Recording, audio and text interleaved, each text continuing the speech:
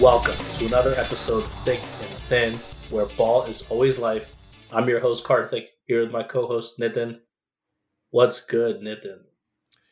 What's up, man? Happy New Year, first and foremost, to you and your family. Hope you had an awesome holiday, a little bit of a relaxing break, and enjoyed the first 5 days of 2021, because by day 6, we were back in the hellscape known as 2020. We couldn't even last a week, man. And if anyone's wondering what we're talking about, hopefully you aren't wondering, but yesterday was a crazy day with, it started with first Trump giving a speech, kind of having a rally outside the Capitol building, and it ended up with his supporters climbing up the stairs into the building and essentially forcing the House of Representatives and Senate to evacuate. And they held their place there for a while. It took a while before they were able to get the National Guard in. It took a while before they were able to get police and uh, enough of the folks to go and help escort all these supporters out. Um, and it left everyone with a really bad taste in their mouth because of not only the fact that this was able to even happen, but then the response from the police, the response from Trump, which was non existent or extremely passive, to say the least, and left our country in a very weird spot where we're reflecting on how did it come to this? Shouldn't we have seen this coming? And should we even be surprised that we've ended up at where we're at? And thankfully, everything resolved itself eventually. They secured the building. They were able to certify the election results. And then Trump today finally conceded. So it Yep. seems like we are now headed on a better path. But I don't know, man. What were your thoughts going on yesterday? What was going on through your head as all this transpired? Yeah, I think the number one thing I was thinking about is a term a friend of mine used when we were talking about this. It was just willful ignorance, right? We always said to ourselves that as bad as we think this is, it's not going to go there. And we open-ended definition of what there meant, but it was kind of one of those things where you never think you should hit rock bottom because you can always go lower. And I think there have been a lot of instances over the last 4 years that we feel has been rock bottom, and it keeps getting superseded. And even now I'm saying this and I'm telling you, I'm having a hard time finding what could be lower than what yesterday was. I was kind of thinking more broadly about, okay, yes, this is the action, this is the result, this is the consequence of, you know, all of the enablement. But more importantly, if you think back, if you take a step back and think to what they are upset about, it is pure conjecture, it's pure conspiracy, it's pure make your own facts as you go along, and it's pushed us into an extremely dangerous point in our society where you just make up what you want to hear, and as long as it's convincing, you can convince others. And once you've gotten quorum, you can do anything and you can believe anything and you can say anything. And the way social media has spread that word uh, makes it almost impossible to contain. We Mhm. no longer have any sense of like, here's the truth that we all agree to. It's really, here's the truth based on what your opinion is. And I can't stress enough how dangerous this is moving forward. I think the interesting thing too is that yesterday was the first time we've actually directly confronted it, in the sense that these conspiracy theories, obviously, they exist in the kind of far right social media, right? Echo chambers, right? Because we live in our own echo chamber. We know Sure. that this is all nonsense, but this is something that's being propagated throughout his base. It's something that at every rally is being kind of championed as the message, and we're still somewhat removed from it. Like those are all gatherings of his base message that's proliferating through his people. But this is the first time where now it's come clashing with everything that we hold kind of sacred and true Yeah. to what we believe about this country, and it's directly bringing that into conflict. And so that's when it became more real than ever that, okay, there are people who not only believe this, but are willing to take drastic action That's out of this, insane. yeah, like this insane belief in these conspiracy theories. And there's no way around it by saying that, but this is directly Trump's fault. And I see a lot of folks on if you go to the conservative kind of forums and subreddits, and there's a lot of talk about this was not Trump's fault. This is just a small group of really angry people. Maybe some are Antifa, but you can't look at this and not find fault at. We should have seen this coming. This has been bubbling for years and years and years, and now this election, it finally came to a head. So Yeah, I had another friend who brought up a really good point, and like this was, as I'm sure was the same with you, and as obviously you and I were talking about it all day yesterday too. That this was the topic of conversation in basically every thread that was going on my phone, yep. right, with my parents, my friends, my wife, everything. And the thing that one of my buddies said, which I thought also rung true, is maybe Trump wasn't the cause of all of this, but he certainly wasn't the symptom of all of it either. He was more the catalyst, Yeah. right?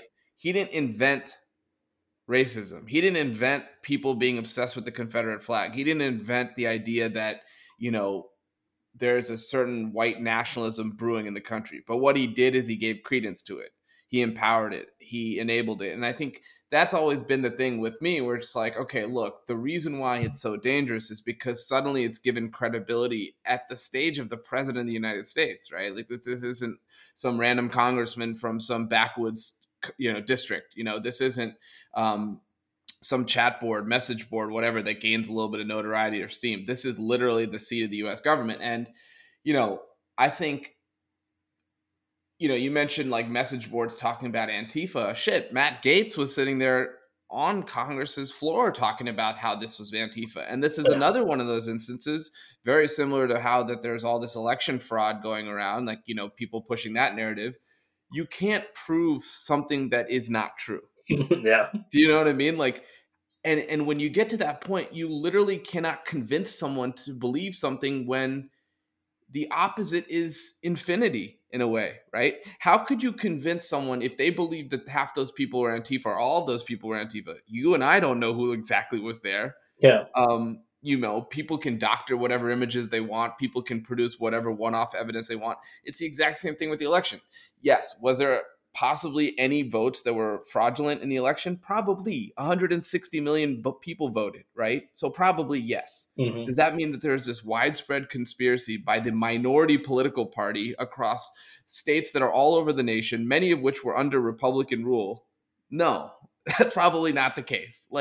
But you cannot convince someone who is actually asking you to prove the unprovable. And I don't know how to solve this situation, but I was kind of thinking about this yesterday, along with everything else. And I was just like, Matt Gaetz or whoever says that those are Antifa people.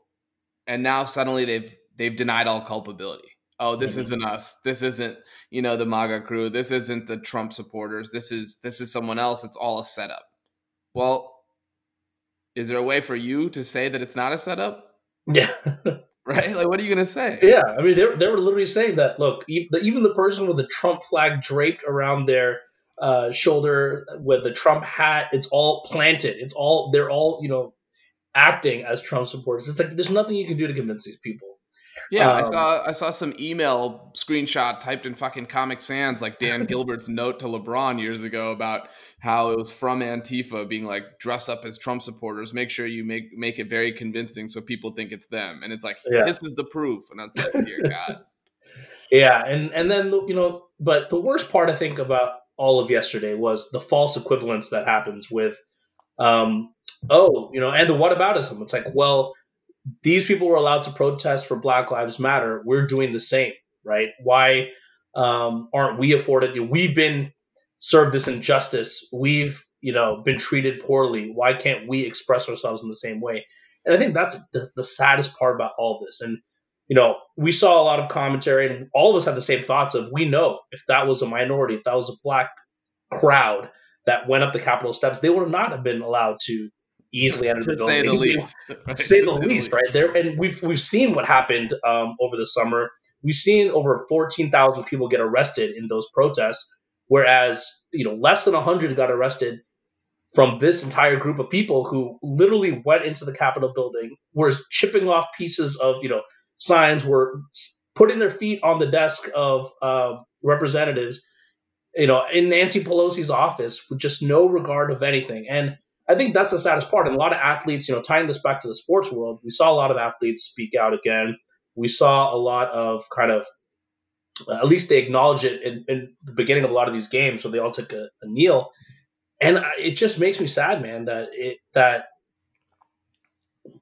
what they have to go through, and to see this white privilege kind of manifested in such a way where you can go into the U.S. government and do whatever you want. It's just it's It's sad. unbelievable. It's actually beyond words. And you talk about the protests. Look, I don't think any of us condone like just the opportunism of the looting and things like that. But let's be clear.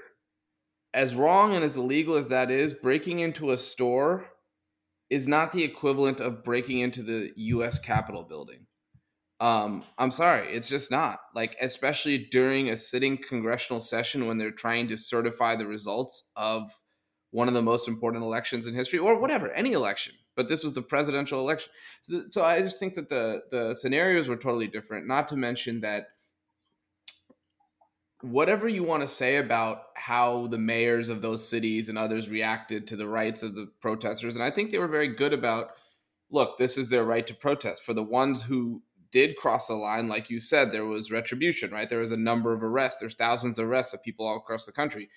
And in this case, there was a lot of goading by leaders. And this is the big difference that seems to be, seems to be ignored. Like, during the summer, I don't remember Joe Biden and Kamala Harris talking about how they want stores looted or they want that aggression. In fact, they were very strongly opposed to it, right? They talked about how, we need to peacefully protest, we need to fight for what's right, but we should also do so within the constraints. Here you have guys like Josh Hawley, guys like Ted Cruz, who are openly sort of egging on the supporters, right? There's that picture that I think is going to almost be emblazoned in a lot of our minds of Josh Hawley kind of like saluting the protesters before they're about to get going. And even, you mentioned Trump's rally. Why the fuck are we still holding rallies on January 6th, right? You're asking the unattainable, the illegal, and not to mention these guys are so like beholden to Trump's words that they were trying to go after Mike Pence. That was a big reason that they even broke into the Capitol in the first place, to try to get to Pence, who had to be evacuated out of there, right? So the guy who's been the right-hand man of the president, who's been in his corner every step of the way, does something that's within his constitutional obligation and responsibility, and they want blood. And it's sickening because as much as I disagree with Pence on almost everything, in this moment at least, he's like, all I'm trying to do is follow the letter of the law, which is stated as such. And even that is considered an act against the president. And I think that's what's really troubling. And it's like, it's scary when you can really direct people in this manner. You can actually insinuate that the right thing to do is to storm the U.S. Capitol building. And every one of those people was like, this is a good idea. And that blows my mind. And you don't have to explicitly say it either. You just need to bring them to that point, and it's incredible, man. We're gonna look back at this time period of history, and I don't know what the next several years are gonna unfold like. At least we know we have grown-ups in the White House, and we can at least rely on some more stability in our leadership, more predictability. Yeah. Whether you believe that's a good thing or not, like at least there's that, without the tumultuous kind of reign that Trump has had. And these last couple of days where, even it's funny, even the top Republicans, people who were in his camp, finally had to break. And they had no other choice. Ultimately, it's come to a point where they've had to, but it's all finally coming down on him. And I think, I don't know, we still got how many more days? 13? 13, almost, 13 I guess 12 now, maybe. The other thing we don't know what will happen in the next 2 weeks. But the other thing I'd quickly say is, like, I've never seen this much dissonance between the rich and wealthy and everyone else as I do right now, in the sense of, like, we're comfortable, we're chilling, like, our stock market positions look fucking awesome. And meanwhile, this is happening on the streets. And I'm like, I can't make heads or tails of what is going on, right? Yeah. I can no longer explain things that I thought I at least could somewhat rationalize, and I just think that, like, to your point, grownups in the room, whether that has to do with something as like operational as like vaccine distribution and getting this thing Yeah. under control, or even like, hey, I'm not going to antagonize every single person every time I speak, right? Hmm. Just those two things I think could be such big victories. And, look, there's a lot of reasons to lean one way politically or not, but you have to be able to pick yourself up from that and say, what are we doing here if me having a favorable tax position is worth this? Hmm. And also to understand that this is a result of the person you put in office and the administration you gave this power to. Like, you cannot unlink those things. I'm sorry. Like, this isn't a left versus right thing, but it's also kind of is, right? Like, this is the bed that they made, and this is the bed you got to sleep in. And like, you have to own that. And like, I see Lindsey Graham and, a couple other guys doing a little bit of a walk back yesterday. And I was like, you don't get to claim like credit and righteousness today after what you've done and what you've put in motion for 4.5 years. Like, it doesn't work that way. Yeah, and it's easy. It's easy to do that today. It's easy to do that because now it's the obvious choice. But these last couple of years, they couldn't bring themselves to do it. So um, I don't know, man. It'll be interesting to see what happens from here on out. I think it was a sad day for sure.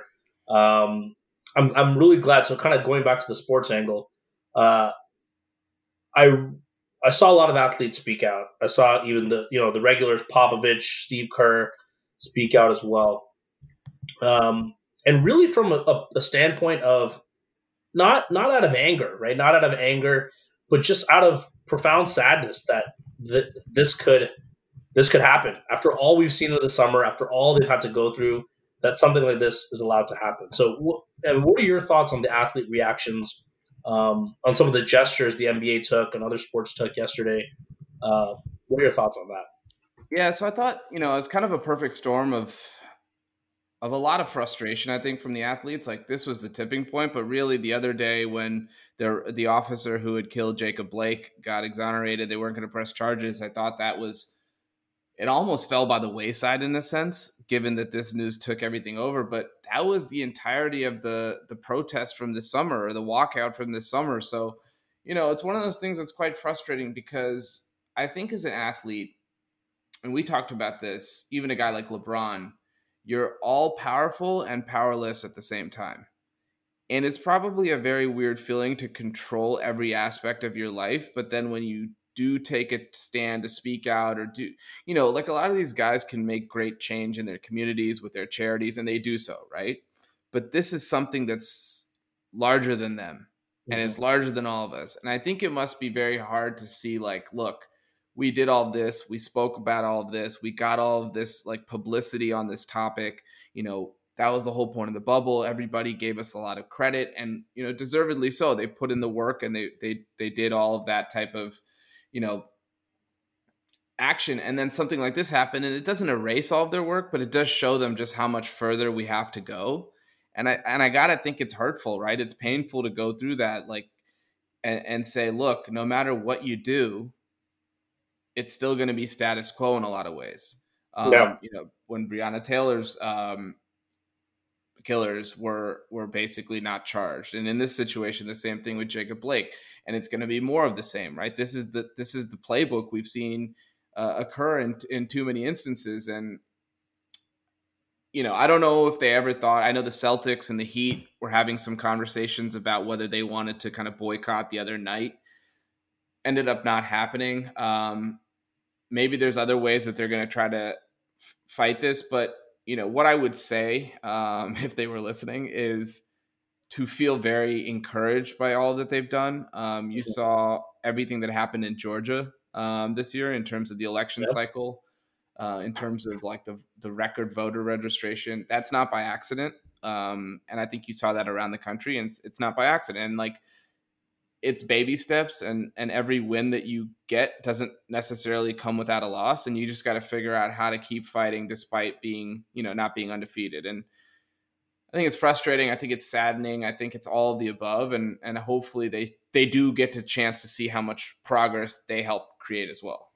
And it's sad that got overshadowed, the Georgia runoffs, because that happened shortly before when it was confirmed, right, that Warnock and Ossoff had actually won. No one had really expected that. No one expected Georgia to go blue, and so you're right. Like, this is showing that the tide is turning, momentum is shifting, and it's going to be a long time before we can get to a place where things feel right. But we are on the right path, hopefully, and hopefully with new leadership, we can stay on that path and continue to move forward towards that. Yeah. So, anyways, we got a lot of football and basketball to get to, given it's wildcard weekend. So we're going to take a short break, and we'll be back after this. All right, so we all know this is a basketball podcast, but we would be remiss if we did not kick off our sports coverage on this episode with a very special Wild Card Weekend preview. The fate, the stars, the gods have all spoken, and it is the Washington football team matching up with the Tampa Bay Buccaneers. My team versus your team this weekend, Saturday night in primetime, Tom Brady versus Chase Young for all the marbles of getting your ass kicked in Lambeau Field next week. I couldn't be more excited about this. I cannot even believe that, we ended up becoming a playoff team. I think Tampa was always considered to be, but that being said, both of these teams have some very, very poor recent history of success.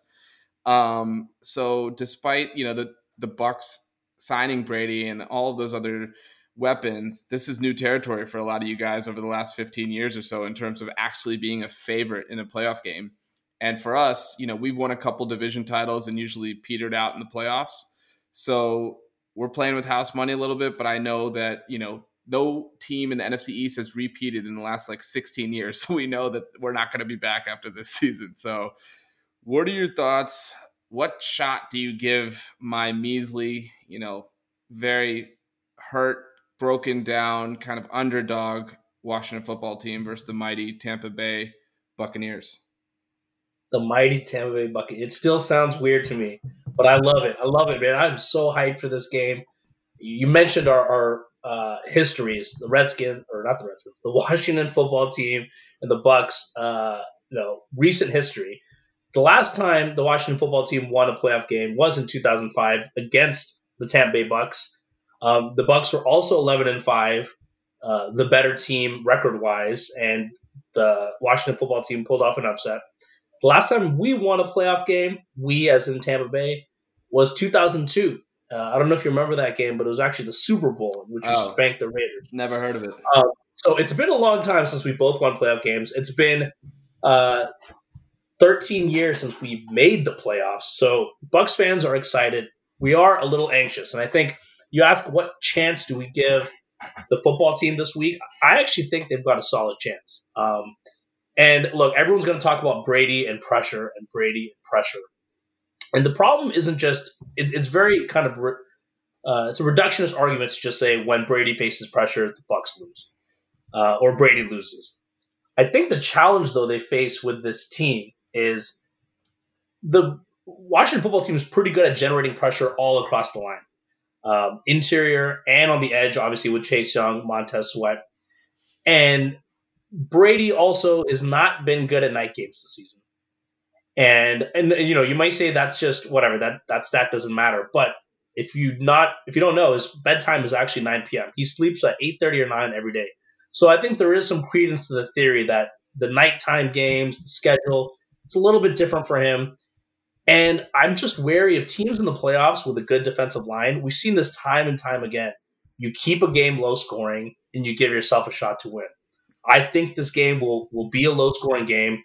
And it's going to be a dogfight. And as long as the Washington football team can keep themselves in it, they've got a shot. I don't know how they're going to generate offense, but you get a turnover here and there. You keep some good field position. You can find a way to win the game. So I like the Bucs. I'm not super confident this is going to be a blowout. I think it's going to be a good game. Yeah. So you brought up a couple. Fuck all that analysis for a second. I'm going to get to it, but let me tell you the most important piece of analysis. The jerseys were announced today. And the Bucs are wearing their red with pewter pants. I was hyped about that. And Washington's wearing all white. Let me remind you, what year did you say we played? 2007? 2005. 2005. Do you want to know what the jersey combinations were in that game? It was red and white versus white. Bucs are red. That's all I need to know. Slam the Washington football team line. No, I think, look, the pressure thing is a fair point to focus on because Brady looks like Brady when he's got time to throw. And he was doing a little bit of stat padding those last couple of weeks. You know, they played the Lions and I think they played the Falcons, and he looked phenomenal against both. Antonio Brown looked like Steelers Antonio Brown last week, and like Mike Evans is what? Is he questionable? What is he leaning towards? Game time decision. But Mike Evans is a warrior. He's going to play. He's going to play. He's not going to miss his first ever playoff game also, I think. Nope. The problem is you don't have Devin White. Is that correct? He's not going to be cleared. Yeah, he's out because of COVID. He's only eligible to return on Sunday, and the game's on Saturday. Right. So we'll see if that ends up mattering. I think focusing on offense for a second, on the Bucs offense, they have a lot of weapons, but since Ronald Jones ended up going down with COVID and then he came back, I think he hasn't looked quite the same. And Fournette is a good like chain mover, but he's not necessarily the breakout guy. I mean, he hasn't really been that guy in the NFL at all. So I think they're going to throw a lot, which means there's a lot of pressure opportunities.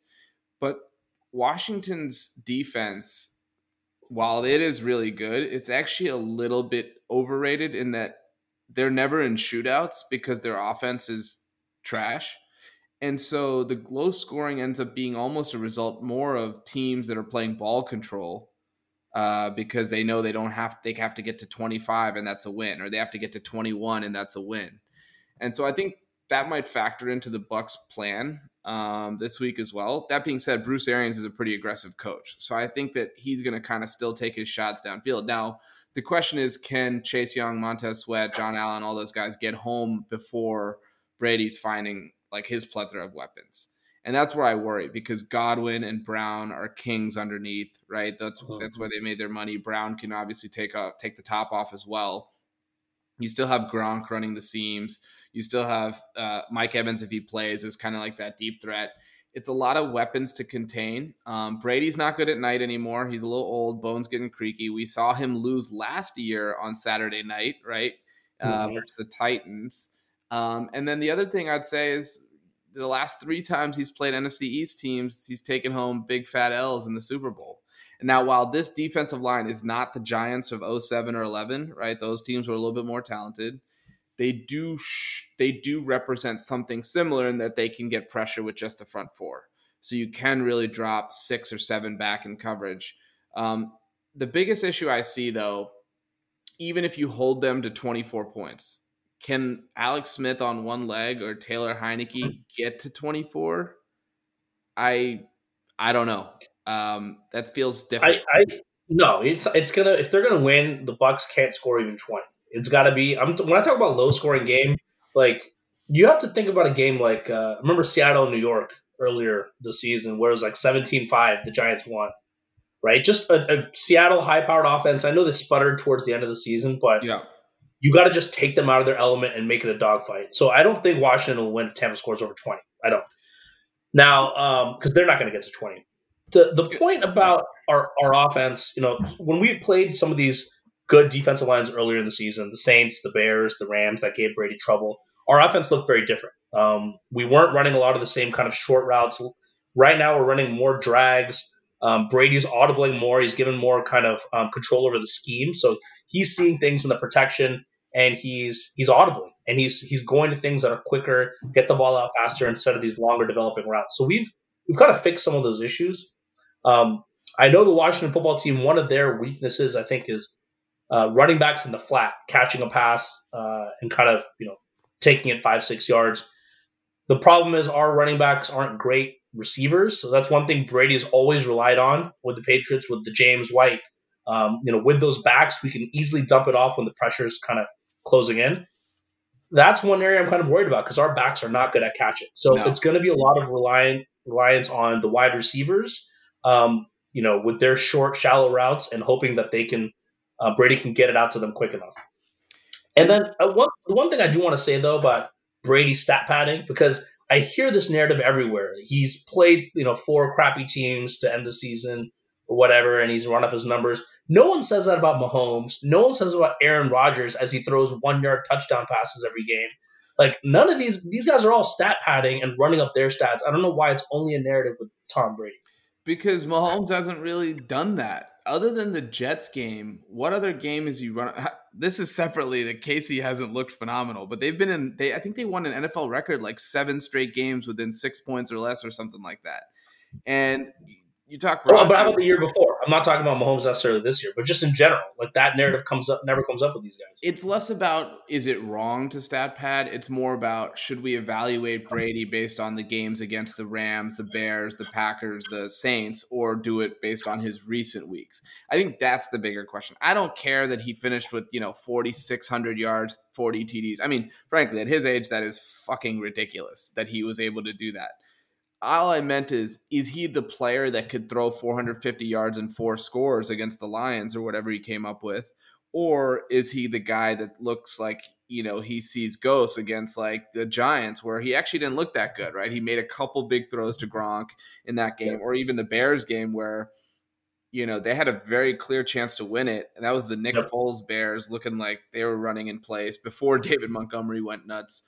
And that was another game where it was like, this doesn't feel like Tom Brady. That's all I meant.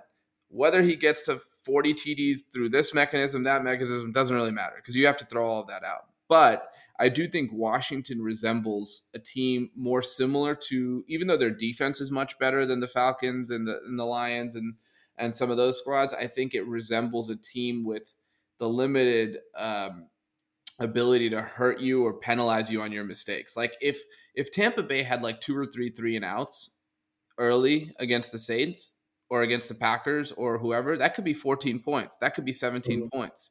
That's not going to be the case with Washington, most likely.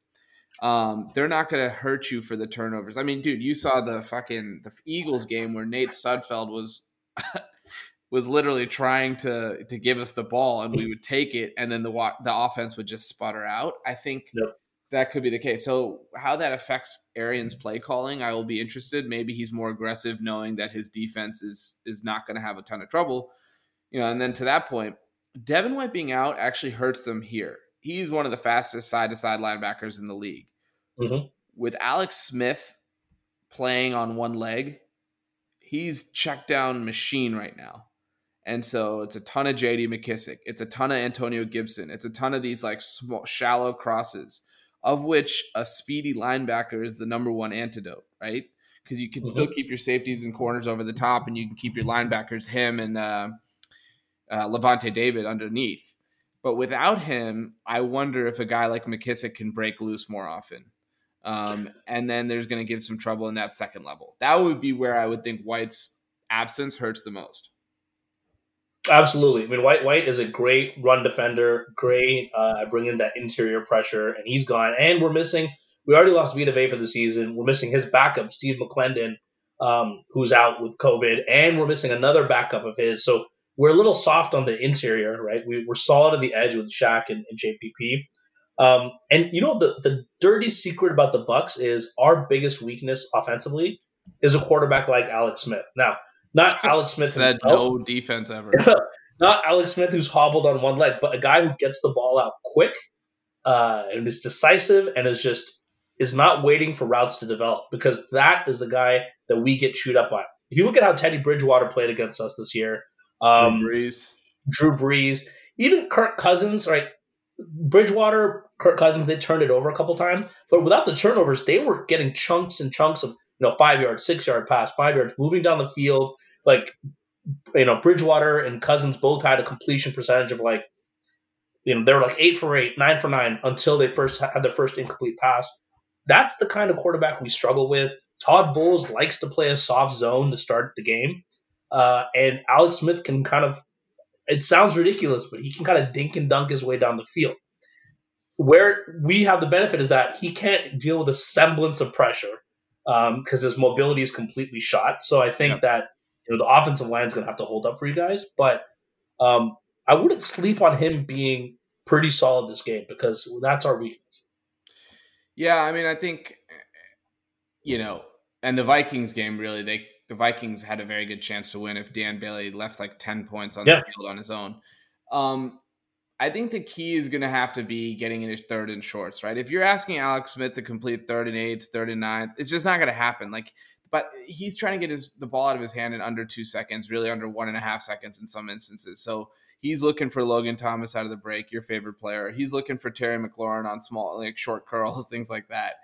If you're trying to have him make plays down the field, it's not going to fly. So what can the offensive line do against the Bucs D line, who, you know, they have a D line that's actually more focused, it feels like, and correct me if I'm wrong, on rushing the passer with JPP, with Shaq Barrett, with some of those guys. Like, they're more geared towards playing the pass. I'm looking at even like DVOA, right? Like in DVOA though, they were fifth in the league on defense. It doesn't split it up by rush and pass, what I'm looking at, but it does feel like there's an opportunity to run the ball a little bit. Like, I know Dalvin Cook had a bunch of success, and they got, you know, in the Falcons game, it ended up being like a lot of throwing, so it was hard to actually tell. But and same with Detroit, they got down big. But it does feel like if you can run the ball effectively on first down, second down, and try to get into third and shorts, then Alex Smith can do damage, and then he could start hitting the play action seams or whatever, like, you know, on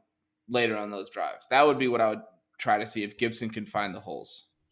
Yeah, and look, we still ended up as a number one rush defense, so we're no slouch. But like to your point, towards the end of the season, we did get a little bit softer with the Vikings. Also, the Falcons, they were able to break off some chunk runs against us, which typically doesn't happen, especially now with Devin White gone. That's going to be a huge hole. Well, if you guys were first in rush defense, I can just go fuck myself, I guess. No, but I mean, like, it's still a valid point. But you know what? Ultimately, this game is the reason I'm worried is because the Bucs lost to Chicago. Now we look like a completely different team, so I don't want to. I think if we played Chicago again today, we'd beat them for sure. But think about Chicago. Solid defense, could get pressure from the edge, right, with Khalil Mack, and also Foles, who's, you know, Foles, Alex Smith, they're all cut from the same cloth. They're not amazing. They're not going to win you games on their own. You have to hope they don't lose it. And they had enough playmakers, right? For the Bears, that was Allen Robinson making the play here and there. Montgomery wasn't as good back then, but he's still talented. And with Washington, actually you a very have similar team. Now that I think of it, yeah, you have playmakers. You have Logan Thomas. You have Terry McLaurin. You have guys who just need to break one or two plays. To make this, you know, you score. If Washington scores 17-20, they're in this. They're in this because I don't think the Bucs are going to score more than 24. So I don't think 17 is going to be enough. I can't imagine, like. No, but you're in the game. It's a one possession game potentially. It's going to have to be a similar playbook to what the Titans did last year to the Patriots. I think they won 14-13. Tannehill threw for like 85 yards. Derrick Henry ran the ball like 25 or 30 times. They don't have a workhorse like Derrick Henry. I mean, you're not going to run on a list like that though. So yeah, but I'm trying to figure out, like, okay, yes, you could sort of hope for a defensive or special teams touchdown, but it's hard to really count on that. I struggle to see a way that Washington scores 21 or more, which is what I think they need to get to. But, you know, if it's I think the Bears Tampa game was like 20-19 or something. That's essentially what it has to be. And can it be that? Yeah. I mean, it's a night game. It's going to be in the cold. Brady is a little bit older. He's apparently sleeps at 8:30. So I don't know how that's going to be managed.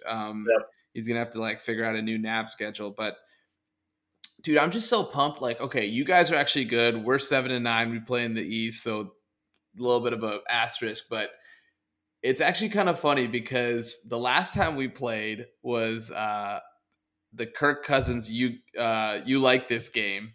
Mm-hmm. When Washington at that time, they're the Redskins. The franchise was about as pathetic as could ever be. You were trying to trash talk and get hyped, and you were like, "Yo, let's watch this together. Let's do this. Let's talk shit." And I was just like, "I don't even care. Like, I'm gonna watch Red Zone." And then the worst thing is we ended up winning. And so then I was like, oh yeah, go Redskins. But now there's a little bit more chips on the table. It matters just a little bit more. So I'm excited to see what happens. And I also think if we can send Brady home, I would fucking love it. Wait, let me tell the listeners exactly what happened that day. Because I remember you came over to watch the game. I was hyped, right? Bucs, Redskins, our favorite teams are playing. You came in wearing your Redskins jersey, and you could not care less about the game. You're like, yeah, whatever, man. You had your laptop open, looking at fantasy, watching other games while our game was going on. especially when you went down 24-0, you had totally tuned out. The moment the comeback, not even like once you guys got within a score, all of a sudden the laptop's down, you're up, you're saying "Let's go, DC." This I forgot what you DC were or saying. nothing, baby. DC or nothing, your catchphrase, and I was so upset. I was like, "Now you care." The thing is, like, as you know, I'm a very hot and cold fan, and I'm able to turn it on with the best of them. And the other thing is, like, I just hated.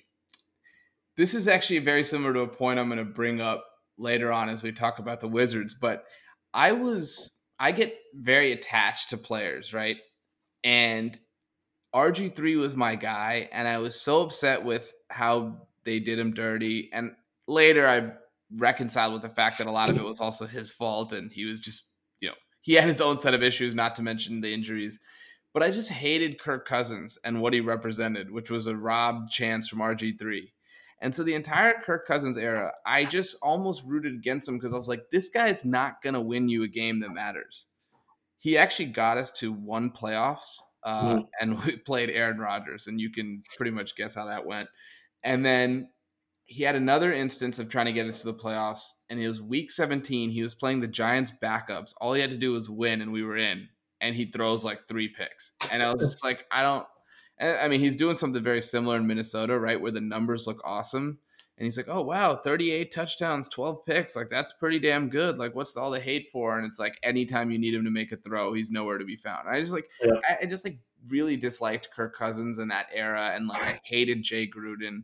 And I just didn't understand why we didn't have any good players. And at least now Rivera's brought a sense of, and I don't think Rivera's a phenomenal coach, right? Like, he's not Sean McVay or Kyle Shanahan out here, but I think the leveling up from the shit show that we were for basically the entirety of the 2000s and even into the 90s to just being a professional team that actually plays well, which is, almost why it was so hard to believe Haskins even made it this long on the roster, has been a revelation. And now you actually have a guy like a Chase Young, who's a blue chipper, probably our best player since Sean Taylor, or maybe Trent Williams. And it's a different era. And now I'm all in again.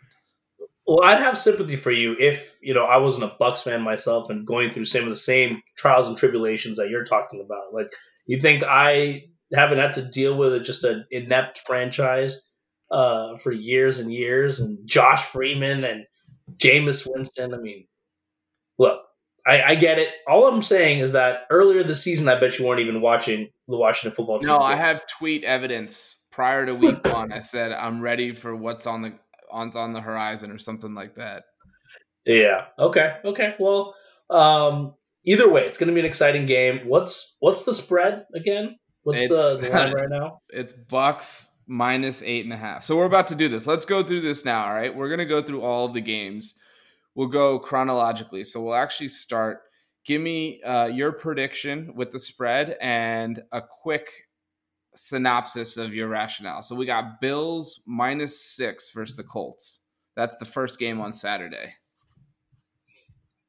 I'm going to go. I was tempted to go with the Colts, but I'm going to go with the Bills here. I think they win by a touchdown. Their offense has just looked unstoppable, even against good defenses. I think Indy's defense has taken a step back the last couple of weeks. And is DeForest Buckner playing? I think he's questionable. Last I saw. I mean, that's a huge. Yeah. So I too many questions for me. I don't think Rivers can keep up. The Bills are just clicking on all cylinders. I'm taking Buffalo. So as a Josh Allen fantasy owner, I have the Bills big. The Colts defense, like you said, does not look as good, especially with him out. And they've struggled down the stretch. They couldn't hold that 17-point lead versus Pittsburgh. Not to mention, if the Bills strike quick early, which I know they're going to try to do, especially now that they have 7,000 home fans there, the Colts are going to have to rely less on Jonathan Taylor, more on Phillip Rivers, which is never a good thing, especially in 2021. So I got the Bills big in this one. Okay. And sleeper Super Bowl pick. They're not really a sleeper anymore, but yeah, because they have to play round 1 and the Chiefs don't. I think that's such a built-in advantage that the Chiefs have. But we'll see what happens. All right, Seahawks -3.5 versus the Rams, and I don't no Jared Goff status. Let's see what I don't know if it's going to be him or Wolford. He is good, but status for long Los Angeles Rams wildcard uncertain. So he's also a game time decision with that thumb injury. I don't know if it matters.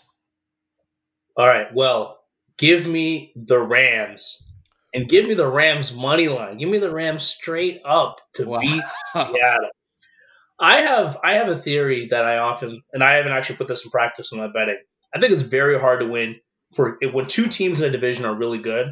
It's very hard to win 2 games in a row. I think the other team ends up making adjustments and ends up winning that. So I see a lot. I think it ping pongs between teams when they're really good. Guess who won the last game? Seattle did. Seattle was not impressive in that last game. The Goff shot, themselves in the foot or himself in the foot. That interception was terrible. Rams defense played like lights out, but Seattle still ended up scoring 20 because the Rams could not move the ball at all. I have a feeling that this is going to be a very, very different type of game. It's going to be low scoring. I think the Seahawks are going to struggle, and I think the Rams will do just enough. Whether it's Wolford or Goff, I think they'll pull off the upset, and it's going to be Rams over Seahawks. Damn, I love the Rams because I love Aaron Donald. I love Jalen Ramsey. I want to take them here. I just cannot trust the play I'm getting out of the quarterback position. I cannot bet one of those quarterbacks on the road against Russell Wilson. I know Wilson does this every year where he starts off amazing. We all wonder why he didn't receive any MVP votes. And then by December, we all remember again. And I think the same thing happened this year, but Wilson is going to make enough plays. I think I agree it's going to be low scoring, but similar to the Washington game, I don't know if a Jared Goff or John Wolford team can get to 21 points. And I think the Seahawks are going to be able to get there. So I got the Seahawks minus 3.5 here. All right. The next one up is our game. As I mentioned, it's Saturday night in prime time. Cannot wait for this. Washington football team, they are laying 8.5. Sorry, laying means you're giving. They're getting 8.5 at home. Versus there's 2 out of 6 teams this weekend that are home underdogs. Washington's one of them. Tennessee's the other. Washington is giving 8.5 versus the Bucks. What do you have? I have Washington. Losing by 3 or 6 is roughly what I'm saying. They're going to lose by less than a touchdown. It's going to be a closer game than people think. It's going to be a 1-possession game for most of the game. But my Bucks come out, and that's fine. You know what? A win's a win. Let's move on to the next weekend. We don't need a blowout. It just needs to be a win, but it's going to be close. DC or nothing, baby. I got Washington money line. We're going to get home. We're going to get home early and often. He's going to feel Chase Young at his feet all night. Montez Sweat's going to make at least one big play, sack fumble type situation. Shades of Sean Taylor returning that fumble. I got Washington money line winning and moving on to face either the Packers or the winner of the other side. We don't know yet. They could play the Packers. Actually, no. If Washington wins, they could play the Packers, Saints, or Seahawks. It's all wide open, and there's no second bye team, so you really can't prepare for anybody, which is going to make things interesting. But one last thing about that game, Chase Young, as you saw the clip. Everyone, I'm sure, has seen the clip of him saying, we want Tom Brady. Do you know what our response was to that? Did you hear what Bruce Arians had to say? What do you say? Be careful what you wish for? Be careful what you wish for. And what do you want the guy to say? There was only one team that they could play. Tom Brady hasn't really said anything, but Tom Brady takes everything to heart. He is an assassin. He's going to hear what Chase Young said, and he's going to come out and ball. So it's going to be a low-scoring game, but he's going to do what he needs to do and avoid. He's going to get sacked less than 3 times. No, less than 4 times. You know what the rumor was in the locker room? He said, we want Blaine, because he knew we were going to knock out Tom Brady, and so he wants to play Blaine Gabbert. Oh, God, that would be a nightmare. All right, next up, we have the Titans in a playoff rematch from last season. 3.5-point underdogs versus the Ravens at home. Give me the Ravens revenge game. Team with all the momentum. They're clicking. The Titans defense it was not amazing last year, but it is a train wreck defensively. The worst defensive team left in the playoffs.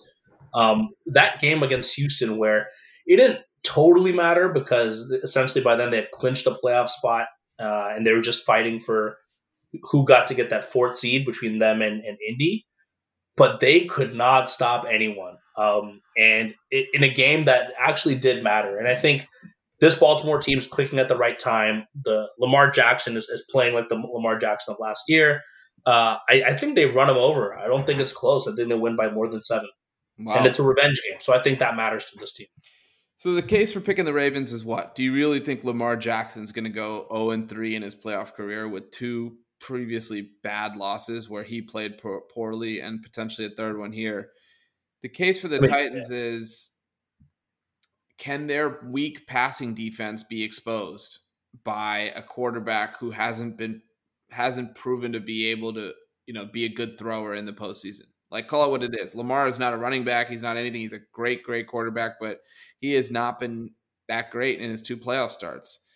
And for that reason, I don't think he's going to expose Tennessee's pass defense the way it should be. And so therefore I'm taking the Titans. The critics are going to come for Lamar after this, but I see Derrick Henry having a monster game. Patrick Queen's going to be seeing the backside of Henry all game long, and I got Tennessee in this one. Okay, another one where we differ. I like it. All right, this next one is the biggest line of the weekend. Saints at home laying 10 points versus the Chicago Bears, our beloved Bears. How are you feeling about this one? Give me the Chicago Bears. Give me Chicago. Now, look, this is the one I'm the least confident about because Chicago has not looked. I mean, they've looked more impressive as of late. David Montgomery has kind of turned a corner and has been playing really well the last couple of games. Trubisky's slowed down a little bit. They were hanging tight with the Packers last week, but it ended up falling apart. The problem with this Bears team is they don't match up well against the Saints. And that's why this line is so high. But I still think that they have enough talent. And I think they can Breeze is at a different stage, than what he was early in the season. I think if you get to him a couple times, which the Bears are totally capable of, they can rattle him, cause him to make some mistakes. This game will be closer than I think people are predicting. So I'm saying that the Saints win, but the Bears will cover. I like Chicago too, and I'm nervous about this because I could easily see it turning into a 34-20 game. That feels like a score that could happen, and therefore the Saints would cover. They are getting Michael Thomas back. Alvin Kamara just tweeted today that he's been cleared from COVID protocol, and he'll be there. So they have their full complement of weapons. They actually played this year, but it was in Chicago. It was an overtime game, and there was no Michael Thomas, I don't think. If I remember correctly, it might have even been a Taysom Hill game, honestly. So no, it was a Breeze game. It was Breeze. Okay, so you can kind of throw it out, though, if it's in Chicago versus in the Superdome and also no Michael Thomas. But I do think that I agree with you that Chicago is going to struggle defensively, especially guarding Kamara. Roquan Smith is going to have his hands full. And I don't know that he's got the speed or shiftiness to keep up with Kamara out of the backfield. But if Kyle Fuller can stay close to Michael Thomas, I don't really fear the other side of the ball much in terms of Emmanuel Sanders or Jared Cook or any of those other guys. So if there's a way that Kyle Fuller, pride of Blacksburg, Virginia, let him know. If he can do it to him, I think that, Trubisky can make some plays. Now, he's going to have to be a player he hasn't really proven to be yet. I know he's played well down the stretch, but they also had a complement of bad defenses they were going against. Terrible. Texans, Vikings, Lions, that kind of thing. And even the Packers, like in games that the Packers were up big and there were some garbage time scores. So to that end, I think, it's going to be tough sledding, but I'm not going to pick against the hometown squad. I'm going Bears. Maybe similar to what you said, cover but not win. Nope. All right, we're probably going to both regret that one. And then the final game, the final game is the Steelers -6 versus the Browns. Now, the Browns made the playoffs for the first time since 2003. The first double-digit win season, I think, since 2007. So this is totally uncharted territory. Kevin Stefanski, the head coach, is out, along with a few other key coaches, and now they're starting left guard, Joel Bitonio, or right guard, excuse me, or left guard. Sorry, yeah, left guard. And then their starting safety was just reported as out today with COVID. So they got a bunch of problems. Still have Baker, still have Chubb, Myles Garrett, but it's a tough matchup for them. So what do you got in the Steelers Browns matchup? What's the line again? 6.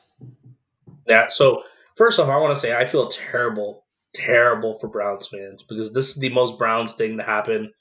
It's the kind of thing I would expect to happen to like the Bucks, like the first time we make the playoffs, just everyone's out. I look, I'd like to think they'll still make it competitive, and I know that everyone's off the Steelers. After seeing how the second half of the season has played out, I got to go with the Steelers here. 6 points is given all the issues the Browns are facing. I think the Steelers are going to win by more than a touchdown. I just think it's going to be too hard to compensate for all of that. I think it'll be close early, but Pittsburgh ends up running away with it. Do we like Pittsburgh? Like, have they played well? No, right? They've had one good win, and that was a kind of fluky comeback versus Indianapolis. I will say the Browns and Steelers, to your point, they just played last week, and it was a little concerning how close the game was with Mason Rudolph. But at this stage of Ben's career, I'm not sure how much of an upgrade he is. I don't think the Steelers can run the ball at all, and their passing game is so strange in that it's like a supercharged Alex Smith offense. They got all of these weapons. They throw immediately. Like Juju Smith-Schuster will have like 8 catches for like 32 yards. Like that's like a typical line you'd see from him. And Deontay Johnson as well. Everything is short, quick. Yeah, and I think the Steelers can get pressure on Baker, and he is not a good quarterback. I mean, no quarterback's great when they're facing pressure, but he really falls apart. I think he needs a perfect situation around him. That being said, I liked what I saw from Nick Chubb last week and how he was able to run against this defense. And I also think that they probably took their foot off the gas in the sense of how much they ran, which is not typically a phrase you hear about when running the ball, but that's how explosive their run game is with him and Kareem Hunt. Give me the Browns. Let's see. Okay. Give me the Browns money line because I actually think that the home field advantage in Pittsburgh is not going to matter. There's a sparse number of fans, I think, there, but this is what you play for, man. Like, who knows when they're going to be back again? It took 17 years to get here. I think the players know that. I think they're trying to win it for their coach. I don't know. What do you think? How much does a head coach not being there on the day of the game matter? A lot? I think it might matter. I think it might make a big difference. Like, and look, Tomlin's been there before, done that. I wouldn't trust Cleveland to outright win this game because there's just too many things they're dealing with, and this is the first time this organization's been in the playoffs. There are a lot of guys on that roster who have not played in the playoffs, and you can get tight. Things can get tense. That's another thing I worry about with the Bucks. Like not Brady, but like some of the other guys. I think this stuff matters, man. So I don't know. I'd feel a little wary of taking the Browns. Yeah, I was thinking like if it was like a Adam Gase or somebody, you would actually like hope that they're not there on the day of the game. But in the case of Stefanski, and I was listening to Dan Orlovsky, and he was talking about like, look, the first quarter is all going to be pre-scripted. It's not going to matter there. It's really going to be about the situational stuff down the stretch. I think it's pretty unfair that the NFL won't allow him to communicate. I don't see why that's a problem. I never understood why that would not be allowed. Like if it was a suspension or something of that sort, fine. But this is like a pandemic and it's like total like aberration. I get why they wouldn't do that normally, but like given the circumstances, I think they should make an exception. Right. So I don't know. That does feel a little bit weird, and I don't feel great about trusting Baker. And I just kind of wanted to disagree because we don't do that enough on here. So I'm going to go Browns money line. Okay. So I think we've disagreed on at least 4. I think 4. Yeah, let's go with this. We both said Bills -6. You took the Rams +3.5. I took Seahawks. We both took Washington football team +8.5. You got the Ravens getting revenge on Tennessee. I took the Titans. We both took the Bears, and then you took the Steelers, I took the Browns. So I think we'll So probably somehow three both of them. go like 2-4. But all I think right. that's possible. About an hour and 20 minutes or hour into this podcast, I don't know how long we've been recording. We're finally going to get to the purpose of the podcast. Let's talk basketball for a quick little bit. We'll come back with a more basketball-centric pod next week, unless we end up yelling about some controversy in the Bucks-Washington game. Oh, But we're going to have to talk about that game.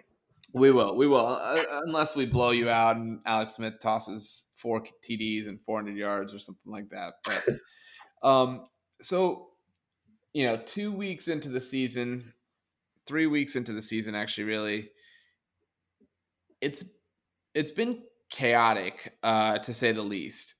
There are a lot more blowouts than I think I remember in recent past.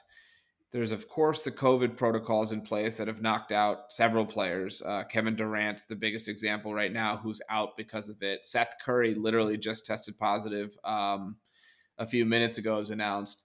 And then you have like the no fans, you have the varied off seasons. And so I think even 2+ weeks in, I'm having a really hard time getting a handle on what's what. Yep. We were ready to put the Brooklyn Nets banner up after opening night and then again on Christmas Day, and now they're 500, right? Similarly, there's teams that we were clowning that now look pretty good. So what are your overall thoughts? We want to get into a couple teams that we think 2 up, 2 down kind of situations. But what are your overall thoughts just on, this far into the season?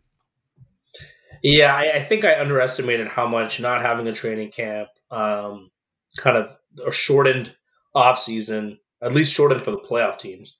I underestimated how much of an effect that would have. And I think when we did our over unders, I think we should have really gone with the philosophy of, look, all the crappy teams take the overs, and for some of the good teams, take the unders, because everything's kind of meld towards the middle. Yep. And I think everything will shake out kind of more like what we'd expect towards the end of the season. But um, I don't know, man. I think it's been a very interesting season, and I think the back to backs against the same team have provided an interesting wrinkle in the schedule, because now, let's say Sacramento played Phoenix, and Sacramento won the first game.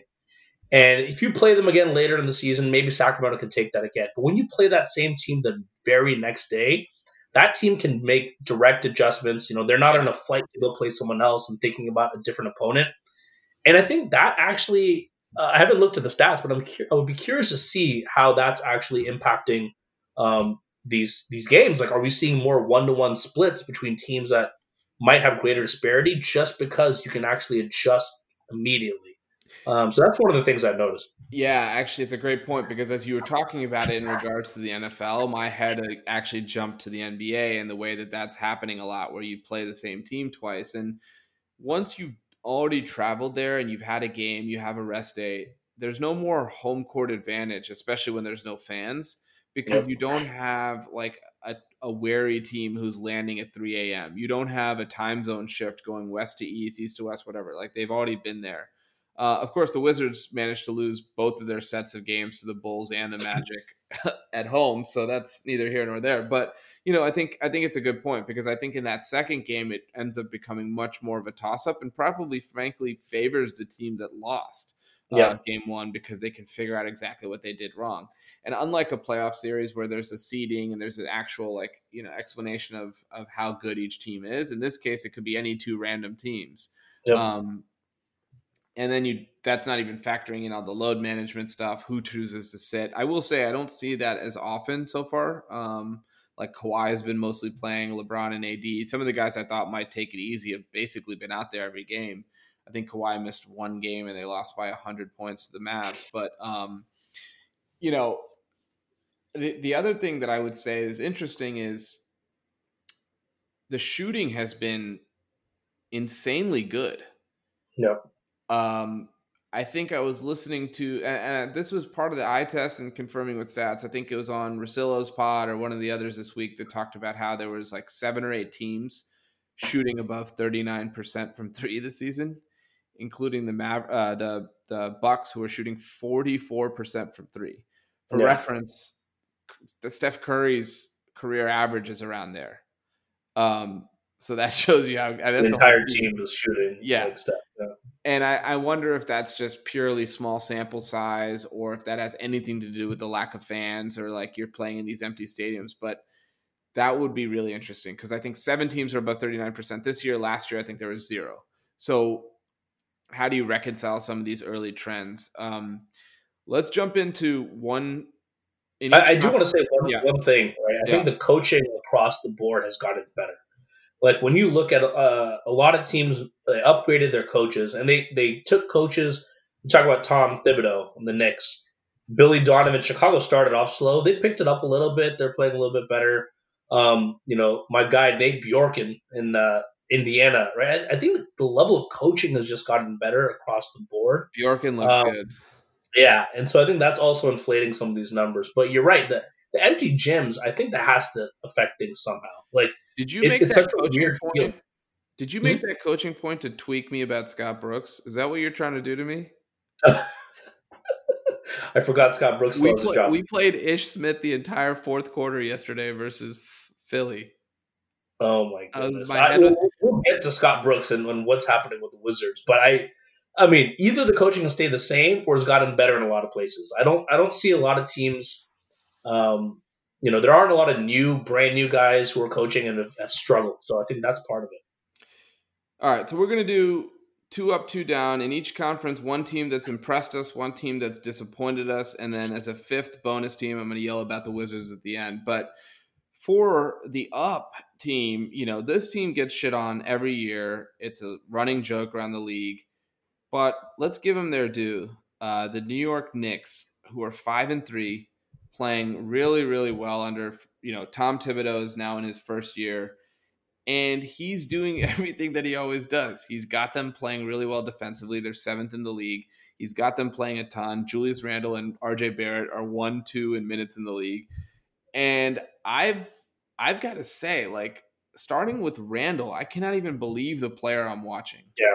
Who's a total black hole for the entirety of his career. Suddenly he's averaging 7 assists a game. He looks like the next coming of Charles Barkley, rumbling down the floor. And, even Barrett, who's shooting 39% from the field, last year that was a total, those were total dead minutes. But this year he actually has guys who can make shots around him, Mhm. Austin Rivers, Alec Burks, etc. So he actually his shooting is masked in a way that he's an effective player on the floor. And the Knicks have a little bit of luck defensively with teams missing shots, but it's 5-3, and nobody can say that they saw this coming. No, not at all. And I think once again, I think this is an under I took. But you underestimate what good coaching can do. Thibs has always carried a high floor. Like he gets the most out of his teams. Even those Minnesota teams that struggled, um, they would play hard a lot of nights. And I think Julius Randle, like you said, has been a revelation. Last year, he had really high usage and was terribly inefficient. This year, he's still a focal point of the offense. They're still running everything through him, but he's shooting 50-40 from the field. It's crazy. And that might go down a little bit, but like you said, he has looked like just the eye test wise like a completely different player. But they're making their bones on defense. It's a little bit of the Milwaukee Bucks thing where they're giving up a lot of perimeter shots, and those haven't been falling. So their defensive numbers actually look better than they might be, given the talent they have. But look, it's working. They've got with that guy Emmanuel Quickly He's good. is getting a lot of buzz. He's good. He's the rookie Austin, from Kentucky, right? yeah, Yeah. I think, right? Yeah, and then Austin Rivers has been like a nice little addition and like a stabilizing force for them, Dude, with all the Austin other younger Rivers guys. is shooting 55% from 3 right now. Alec Burks is shooting 66% from 3. Yeah. So So some of this is all going to come down. Like they're not. I don't think any of us thinks they're going to be a winning team by the end of the season, like over 500. But like they could be flirting with 500. They're looking pretty good overall. So I was yeah, completely wrong about them. and they've only gotten one game from Obi Toppin, right? Who Yeah. in his one game looked like he was, he looked the part in terms of an NBA player. I don't know how much he would contribute to them when healthy, but that's a guy that they're going to get back. And they're going to Kevin Knox looks like he may be not anything ever, but Frank Nicolina has missed 4 games. Like, Alec Burks has missed 5 games. So even though they're 5-3, they haven't necessarily had their full Yep. complement of players either. And I don't know, like some of these guys, you look at the roster and it's like a G League team in some senses, right? But then they beat the Bucks and they're going toe to toe with the Pacers and they're beating the Jazz last night. And it's like, Yeah, okay, like consistent. they're not just beating up on only the Pistons and like all these shitty teams. Like they're going against good teams and winning. And are they going to get slept on some nights? And maybe that's why, sure. But hey, they'll take it. The wins are wins, right? You Yep. keep stacking wins. And we talk about the play-in tournament this year. What's the 10 seed in the East got to win? They don't have to go 500. They could go 30-52 or whatever the equivalent of that is, and maybe be in contention for number 10, or 34-48. And I think that's definitely within reach. Yeah, no, exactly. So they'll be they're going to be competitive on a lot of nights, and I think that's more than we could have said about the Knicks for a while. I will say the Washington football team could use Kevin Knox in that quarterback room. Maybe that would give you a chance this Saturday. But, ESPN 300 quarterback who's going to direct all these superstars and be the leader in the huddle. And he can't do any worse than what's his name, Kendall Hilton on the Broncos. He can't do any worse than what he's doing for the Knicks. That's true. Kendall Hilton, like the Hinton. But yeah, the other thing I would say with the Knicks really quickly is that defensively they're going, even though the shooting could regress to the mean a little bit, because it's Tibbs, because it's the high floor like you talked about, they're always going to scrap.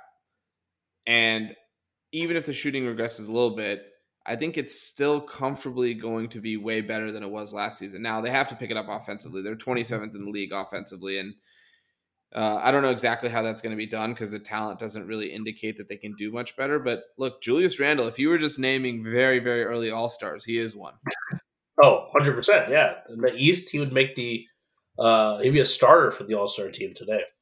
I got to tell you, so I'm playing fantasy basketball, right, for the first time in 10 years maybe, and it's an auction draft. So not only am I not used to playing, I have to figure out auction drafts, which are way harder than Snake. And Randall, I get him for like $6. And I'm like, yeah, he always puts up stats, like whatever. I wasn't even putting 2 and 2 together that he was going to play basically every waking minute. But he's carrying us. Like, he's incredible. And like this, I'm like following him closely for that reason. And I'm like, this dude's 26, 11, and 9. Like, who is this? It's just wild. Yeah. But, yeah.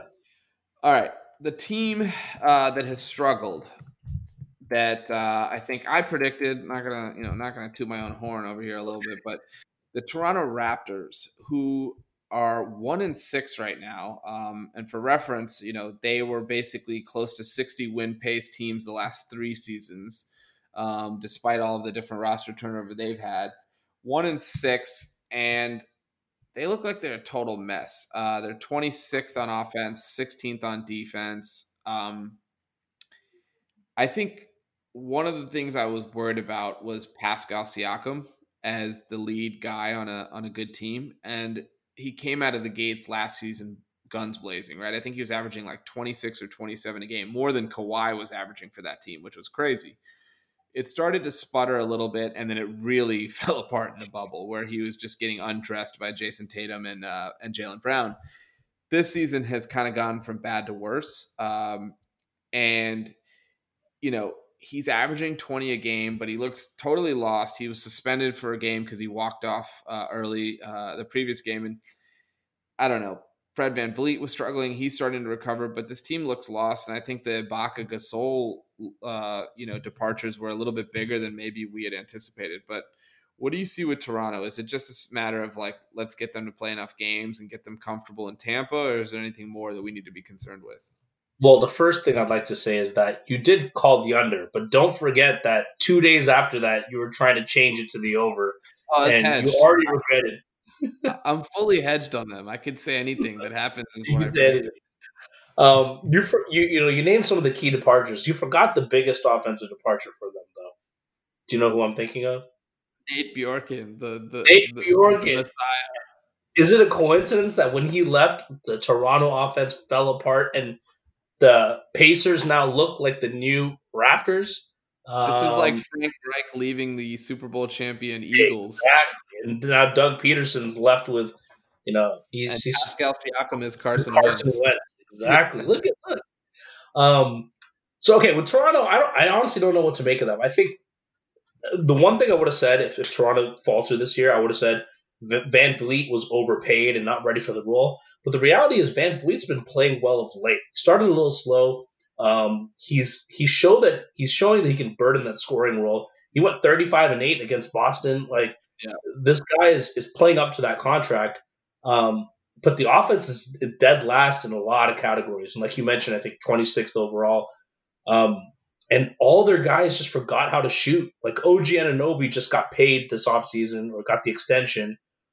His shooting has fallen off a cliff. Norm Powell looks terrible, and he had a really good season. So I think there's a little bit of a regression. Like you said, Siakam overperformed or outperformed expectations, at least in the first half of last year. And I think everyone's kind of regressing back to the mean. Um, Yeah. and some of that big depth that they had last year, they don't have anymore. Um, and I think it's all catching up to them. I don't think they're as bad as 1-6, but uh, I don't know. It's not looking good, and I don't think that they're gonna all of a sudden right the ship. I think they'll be better, but I think this It's team will funny. continue to It's funny because Anunoby was my most improved candidate, struggle. and I'm safe to say he's not the clubhouse leader right now. But the other thing that I thought was interesting is as the James Harden trade rumors were starting to pick up steam, and teams outside of just Boston and Philadelphia were being mentioned. Toronto was one of them, which is like, can we get a deal centered around Siakam, maybe Powell, etc. That has gone from no, you wouldn't trade for Harden and give up those guys to no, those guys are not enough for James Harden because they may Yeah, not be that good. And Powell's a great example. I think he averaged like 16 a game last season and was a really, really good player off the bench for them. And kind of out of nowhere, like he was a very quiet 16. Now it's a very quiet 9. yep, And yeah, maybe it is a Bjorken, right? Like we've seen assistant coaches leave teams and the team complexion change. I mentioned the Frank Reich example, but even in the NBA, like something like Tom Thibodeau leaving Boston and going to become the head coach of Chicago, and like he was the architect of those defenses, and I don't know what's going on. How much should we pay attention to the fact that they've had to relocate their entire lives? Because I don't think that that's yeah. nothing. I don't think it's nothing. I definitely think it impacts them to some extent. And look, it's still early, right? Like a couple things go a little bit differently. They could be a 3-5 or 4-4. And it's not as worrisome. A lot of teams are in that range, right? Yeah. So I don't know if we want to overreact. I definitely think that's been hard. The Harden thing would be why not? And look, if I'm Harden, you're in Tampa. You got strip clubs. You're fine. You're not in Toronto, right? Like you're Yeah, in a same warm tax city. bill. Yeah, like why not go for it? And I think Masai is bold enough to do something like that. I don't know if they will, but this team, as constructed, clearly we saw the ceiling last year in the postseason. Like without Kawhi, they're so limited, right? They had a high Yeah. floor, but also cap ceiling, and now we're seeing the floor is not as high as we thought it was either. So I think Masai is going to make some moves. I think this roster is going to look a little bit different. You don't want to overreact, but like this team's not going anywhere. Like Lowry's also getting older. Like what are you going to do? Yeah, he's an expiring contract he's not extension eligible because he already signed a 1-year extension to get to this point. So, I told you way back when maybe this is a team that starts unloading assets, including Lowry to like the Clippers or something to that effect. Mhm. But, with Toronto, Masai's never been a guy who's afraid of taking the shot. And now he has all of the goodwill in the bag, right? Like Oh he's yeah, won the title, so you can kind of do anything. But here's the other reality is he's an expiring free agent himself, and he doesn't have a new deal on the table. that's yeah. And so I don't know if that's a result of he's not sure he wants to be there. I can't imagine it's anything else because the owners of the Raptors have extremely deep pockets. They're one of the richest owners in the NBA, that whole like Maple Leaf Sports Entertainment Group. Not to mention they'll give him whatever deal he wants, right? So Oh yeah, this he's is earned it. probably not from their end. It might be from his to go explore other options. Like he already did it in Toronto. Let me go find the next Yeah, challenge. and his name, like he can get any job he wants right now in the NBA. Like Yeah. that's how much. kind of he's held like the highest team he's held in. So So to that point, I don't know that the owners would sign off on a James Harden trade if it involved giving up a bunch of future that's a good picks and point. assets that he's not even going to be around to see. Yeah, Um, it might be just run this another year, and then you'll have to reevaluate when you get a new GM next season. So right. Or any deal, right? For any deal for that matter that gives up future yep. assets. Like it has to be something like if you wanted to go trade Kyle Lowry, maybe yeah, that's something that they're okay with. But if it's like, hey, we want to package all these guys to go try to make a move for a Bradley Beal or Cat or whoever, I think they would say no. I mean, it's tough when his future is not even clear. But Mhm. all right, let's flip to the West for a second now. So the up team is the Phoenix Suns, who are currently first in the West, 6-2. They've been really fun. They're fifth on offense, 10th on defense, fifth overall in terms of net rating. And in my opinion, the numbers don't pop off the page in terms of anybody's individual production, but they got 7 people in double figures. They're so deep. So deep. They can hurt you from so many different directions. And Chris Paul's given them every single thing that the optimists thought he would. He builds winning cultures and he builds winning programs, and this is just yet another example, in my opinion. What I think about is it's so unfortunate that Chris Paul had that little stint in Houston, which wasn't unsuccessful. Like they pushed the Warriors, but it like we were surprised last year with OKC. I think people expected the Suns to be good again this year with Chris Paul, but I'm still surprised at just how good Chris Paul is and how Yeah, much he means to winning basketball. And this team, look, this team is so deep, and I didn't give that enough credit. Like, you've got Cam Johnson playing well. You got Payne. Cam Payne played decently last season, played well again, shooting really well. yeah, Saric is coming off the bench, and he could be starting. Bridges, Crowder, like all these guys. And I think the biggest improvement, though, because if you look at Booker and his shooting numbers, they're actually down. I think it's Aiden. DeAndre Aiden has become he's continued to make strides defensively. And by a lot of defensive metrics, he's looked really good. yeah. And this team is defensively is long, right? They've got a lot of versatility. They can switch easily. Um, I don't know. There's a lot to like about them. Like and a lot of people were high on the Suns. A lot of people penciled them in for the playoffs, but I don't think anyone expected them to be the top of the West, at least early in the season. So Yeah, I mean, I think there's a couple things that really favor them. One is there's games like I think 2 nights ago they were down 30 to the Clippers, and it seemed like one of those games that's like, oh, maybe the Phoenix isn't, maybe they're yeah, not actually that good, and they came back and actually either took the lead or tied it up or something like that. And that's not something that weak-minded teams do. oh, 100%. I know it's early, but that's even more reason to pack it in and just be like, we'll see you tomorrow, right? The Clippers did it with the Mavericks when they went down 50. The second thing I would say is they're not even playing that well yet. Yeah, they're not. Like, so you look at a Chris Paul, who's one of the most efficient players really in NBA history. He's shooting 40% from the field. That is unheard of for Chris Paul. 33% from three. Again, nothing that mirrors anything he's done in his career. DeAndre, you mentioned him. He's playing really well defensively. I'll give you that. But offensively, it feels like he's got so much more to go. He's shooting under 10 times a game because of all the depth and all of the different options. The one guy, Mikal Bridges, that you mentioned, of all of the dumbass things that the Philadelphia 76ers did post Sam Hinkie, this was underratedly one of the dumbest when they traded him to Phoenix for the rights to draft Zaire Smith. That was a draft day Yep. trade. I remember thinking, I was like, man, Mikal Bridges was awesome at Villanova. Isn't he exactly kind of the 3-and-D player that would fit well? Long story short, he's become one of the best kind of role players in the league. And maybe he's got some consideration for that most improved role, right? Like he's really, really a good player next to them, and he doesn't need the ball. But at the same time, he's knocked down from three. But I think there's a lot of guys that you still haven't really seen their best version. Devin Booker is below all of his numbers from the last couple seasons. And if this team can click, if they can start playing consistently, if Paul gets into more of a rhythm, I mean, do I think they're going to beat the Lakers or Clippers in a 7-game series? No.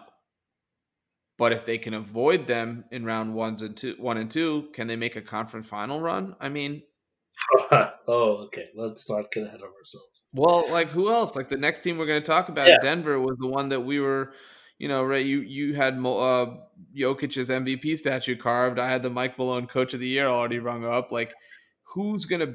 I'm Yeah. saying they're not going to beat the LA teams in a playoff series, but if they end up in the 1 or 2 spot and they avoid them, is there a chance for them to make the conference finals? I'd say yes.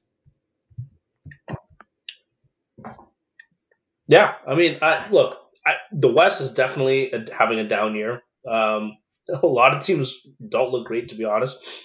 So it's possible. I still have. I want to see more. I want to see more. Like you said, this team is not playing up to its potential, but um, it's early, so I'll give credit where credit's due. I picked the Suns to go under. I said this team was being overrated. I thought Chris Paul was not going to really move the needle. He hasn't played that well, but I still think that by the eye test, he's actually he is a good presence on that team. He's bringing some stability to that offense and stuff that's not showing up in the stats. They're benefiting from. So we'll see. They do look like they're going to be pretty good this year. All right, and the final team in the 2 up, 2 down section here is actually a team that's currently in overtime versus the Dallas Mavericks, the Denver Nuggets, who we both really really liked this season. We thought that they were going to come kick ass. They're 3-4. Maybe they end up being 4-4, 3-5. We'll see what happens tonight, but it's felt very uneven. Starting with that opening night loss to Sacramento, which was a game they kind of gave away in some senses. Like the Kings deserved it, but it didn't feel like the Nuggets were playing well, and it sort of is cascaded throughout the whole season. They don't have Michael Porter Jr. due to COVID protocols. It actually just got extended 10 days because I think he Mhm. broke protocols again or something like that. But um, what's going on with Denver? Because I have a theory, but curious for your thoughts before I jump in. I'm not overreacting too much to Denver. Like that loss to Sacramento was a bad loss. They shouldn't have lost that. They lost twice to us. Once without Jamal Murray, and the Kings clearly are not the same team they were or what we thought they were based on the beginning of the season. Uh, and Jamal Murray also, like I said, he missed an early game. He also had a putrid game in game one. He's come on of late. He scored 31, 36 in the last couple of games. And Jokic, you joke about the MVP. He has looked incredible. He is He's been averaging a triple insane. double. He is scoring more than he's ever has. I think 12 assists, 12 rebounds. He has And look, they do have 35 a lot of tonight. yeah, and they have a lot of guys who are underperforming to start the season. But I think they're going to slowly kind of pick things up. Jamichael Green is kind of getting acclimated to that offense and that system. He isn't the new addition, and he originally first couple games he did not play well. And look, this team is still second highest offensive rating. Right now, they have the second lowest defensive rating, so they're struggling defensively. When last year they were middle of the pack, but Malone makes his bones on defense. So I think that's something that's going to get fixed. This team's only going to get better. And like I said, I think we made a mistake with the overs on the top end teams. Like this team may not necessarily be a 60 win pace team, but I think when all is said and done, they're going to be a top three seed. So I'm not overreacting too much at the start, but want to hear your thoughts. I'm not worried as well about whether or not they're going to be a good team. It's encouraging that Jokic is playing as well as he is because that would be more worrisome if it was him that was driving this train downwards. My issue was with the other star. And if you remember, railed on Jamal Murray's max contract last year and why they did it so early. And I felt vindicated during the regular season and then immediately ate crow in the playoffs when he went absolutely apeshit. But what I think we did is we let a very small and bizarre sample in the bubble kind of cloud our opinion on a lot of guys who aren't the guys that they showed us necessarily. Whether that's Jamal Murray, whether that's Donovan Mitchell, who's kind of come back to earth a little bit, whether that's Jimmy Butler, who doesn't look that good right now, versus the tier we were putting him in, going toe to toe with LeBron.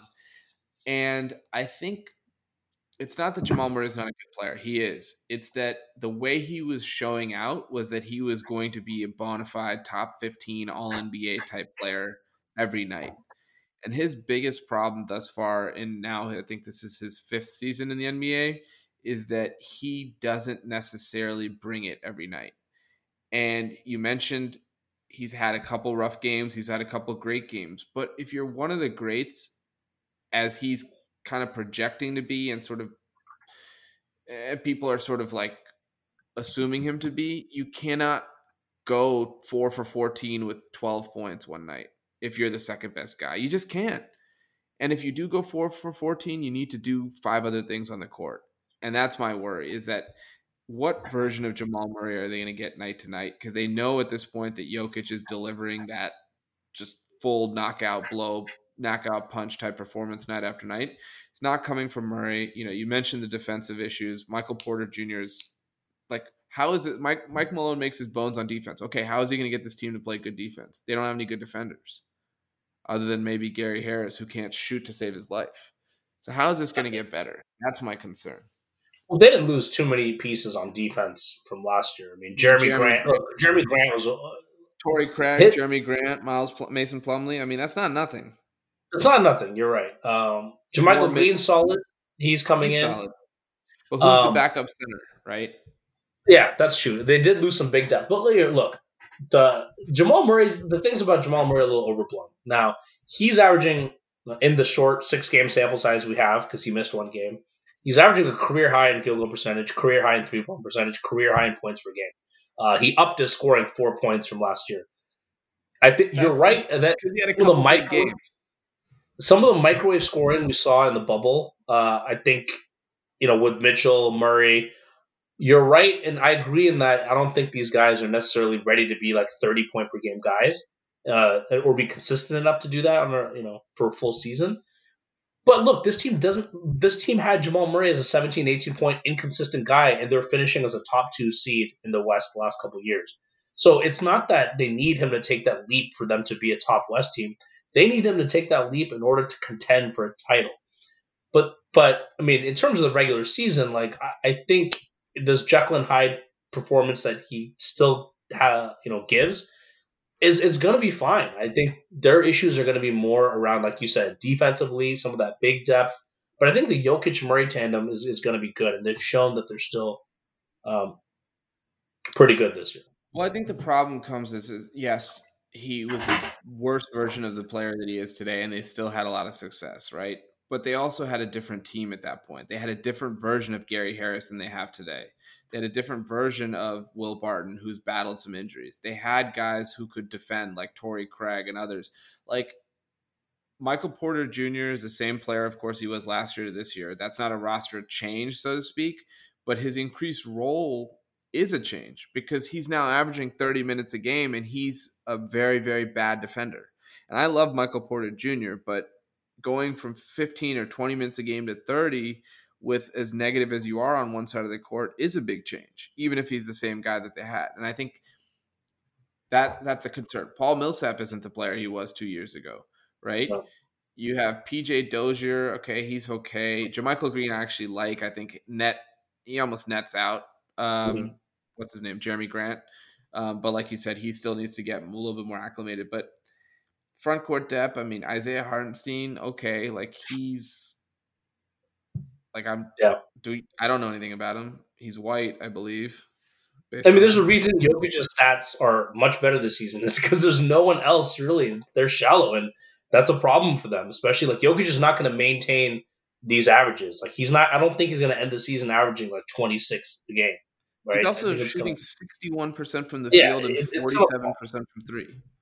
So I do think it's a serious problem. It's something that maybe they'll try to shore up in the middle of the season. But my point is, I don't know. Huh? They're going to lose tonight. Okay, well, And a team that we were going to talk about, Dallas, ended up winning a couple in a row, and now they're going to be 500. Yeah, all these teams are so like the ones hovering around 500. It's too early to tell. Yeah, we can't make any proclamations on anything, right? Like even Brooklyn, they didn't have Kyrie or Kevin Durant tonight, and then they beat the 7-1 Sixers. So who were playing all of their guys? So who really knows what's going on? It's going to be a weird season. I think I'm really curious to see what happens out east because There's no clear. I think Philly looks the best. Let the record show. I picked them to make the finals like a couple weeks back, even. But I don't think anyone looks. Milwaukee's been looking pretty good, but once again, it's going to be a bloodbath at the top. I think. Yeah, one team before we go that I just need to speak about that will not Oh, be yeah. involved in the bloodbath is the Washington Wizards. I think I told everyone to either take a second mortgage out on their house or go buy a house first and then take the second mortgage out to bet the over. And it's just, it's You don't just, even know where to start. it's everything that we secretly feared. Bradley Beal has turned into like Zach LaVine 2.0. Nobody plays a fucking lick of defense on this team. It is horrific to watch these guys try to guard anyone on the perimeter or even execute a simple pick and roll switch. Russell Westbrook is a maniac. He is everywhere and nowhere all at once. They're 2-6. Like I said, they had back-to-back losses to the Magic and to the Bulls all at home, which is not a good thing. They start a stretch now where they play like 5 or 6 really good teams. This could be 2-12 before you know it. And I don't know what to do because Scott Brooks is such a train wreck at managing rotations, but we all knew that. You could have fired him and picked Nate Bjorken in the offseason, but you didn't. So now what are you going to get from firing him? You're just going to promote from within. It's going to be a lame duck interim coach. It's not going to do anything. This team's in trouble. I mean, the kind of dirty little secret, though, is Beal is somewhat part of the problem, too. He had 60 last night. They lost, which is how the hell could you blame Beal? And I'm not. But it's a two-way sport. And I've never seen the stars of the team less interested in playing one of the ways. And I don't know if that's coaching. I don't know if that's just the burden those guys carry offensively or what, but dark times in DC. And you know what's the worst part about it? You're gonna hate me for this, but last night when Beal was going for 60 against the Sixers, I was watching Rockets Pacers. Oh, I know. I'm not even surprised by that. I know. And they lost too, so I don't know what to do. And they're 2-4.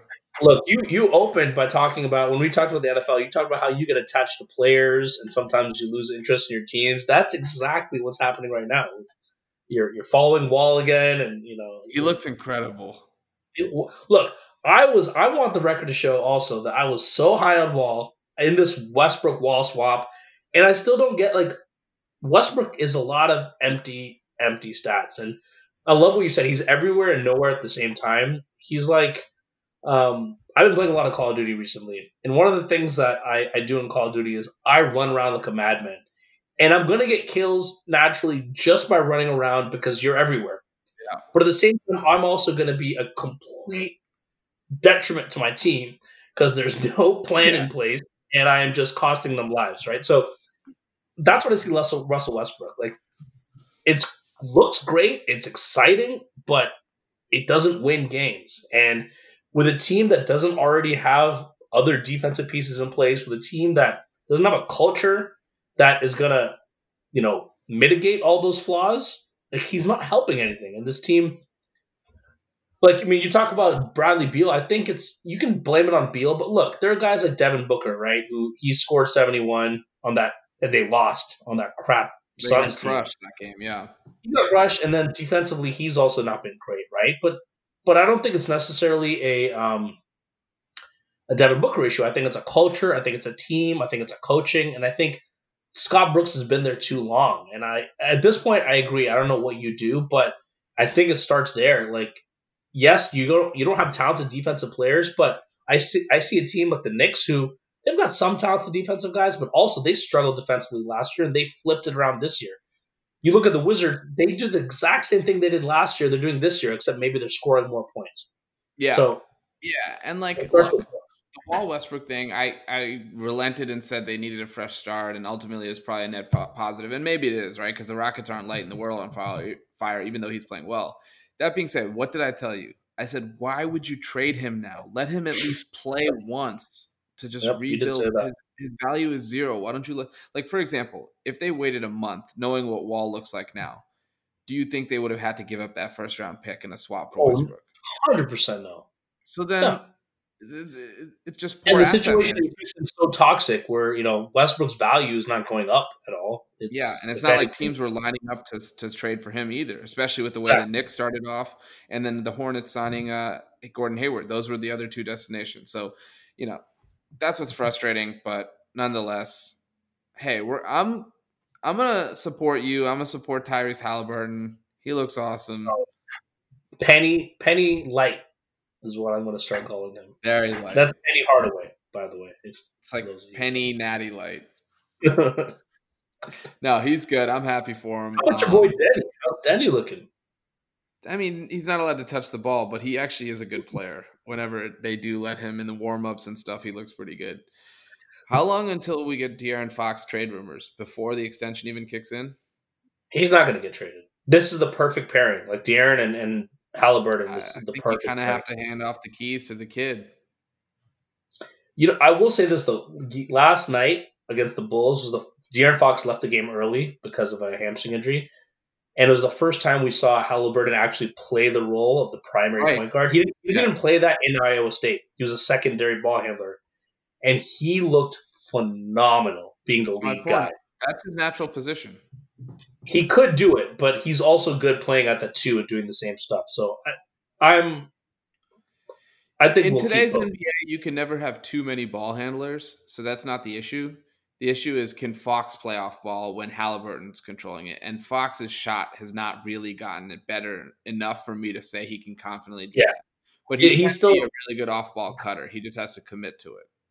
yeah. He's got some work to do there. But look, I'm not complaining about Halliburton. He looks incredible. He's like, dude, this guy's at the top of like all the advanced metrics across all the NBA players. Like, forget about rookies. Like, he is at the top of so many metrics, just compared with all other guys. So exciting times in Sacramento. But Yep. we'll So see. we'll see what happens, man. Hopefully, you guys can get another good pick, add to the core. Marvin Bagley can we can just sort of forget about him and move on with the new Can't wait Halliburton era. to go to the curve. But yeah, All right. it's early though, so we'll see. It's been a fun NBA season. I think we're 8 games in out of 72. Like, we're not even, or 10% there, a little bit over 10%, like you Yep. said. Yep. Yeah. So there's so much more to happen. I think by next week we'll have totally different takes and we'll skewer each other for what we said on today's podcast. But that's a wrap. This might be our longest pod in thick and thin history, but there was a lot to cover, as hopefully you all enjoyed as we bounced around, talked about a lot of different things here. But please rate, review, and subscribe to Thick and Thin on all major podcast platforms. Please email us at thickandthinhoops@gmail.com. We'll talk to you next week as we preview Washington football team headed into Lambeau Field for a divisional round matchup. So, We'll see about that. all right, thanks for listening.